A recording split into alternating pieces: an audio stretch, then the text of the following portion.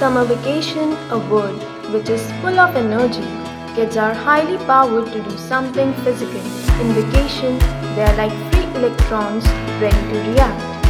And organized planning will assist them to emit their energy at proper place, and at the end, it will also reveal some changes in their attitude.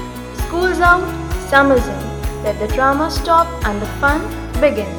ग्रीष्म ऋतु के आते ही विद्यार्थियों को इंतज़ार रहता है उन लंबी सी छुट्टियों का, जिनका वे बड़ी उत्सुकता से इंतज़ार करते हैं, क्योंकि गर्मियों की छुट्टियां, नानी का घर, ठंडा पानी पिए सब, फ्रिज में भरकर रखे न कोई, बॉटल भरकर रखने को बोलो, गायब हो जाए हर कोई।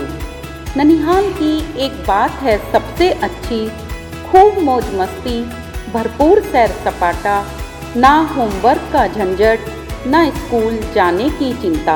We can utilize the energy of the children in a positive and fun way. Fun, but how? What activities can be done? So, here's a list of the activities that can be done during the free time. You can restyle your room by making a collage of old photographs. Stick various pictures to your cupboards, can prepare a shelf and categorize the books. You can sow the seeds or plant a sapling. Watering it and taking care of it shall keep you busy for a good task.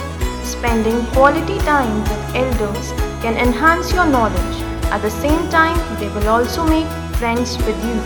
You can even try to learn a new skill, as keeping yourselves updated is a good habit. Assisting parents in household chores can be a little contribution and special way to thank them.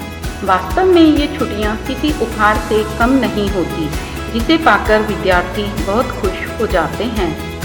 एक सुबह कुछ रोज सी, एक खुशी कुछ नवीन सी, अंत एक बेसब्र प्रतीक्षा का, शुरुआत अपने नए अरमानों की। Happy summer vacation, have fun and be safe.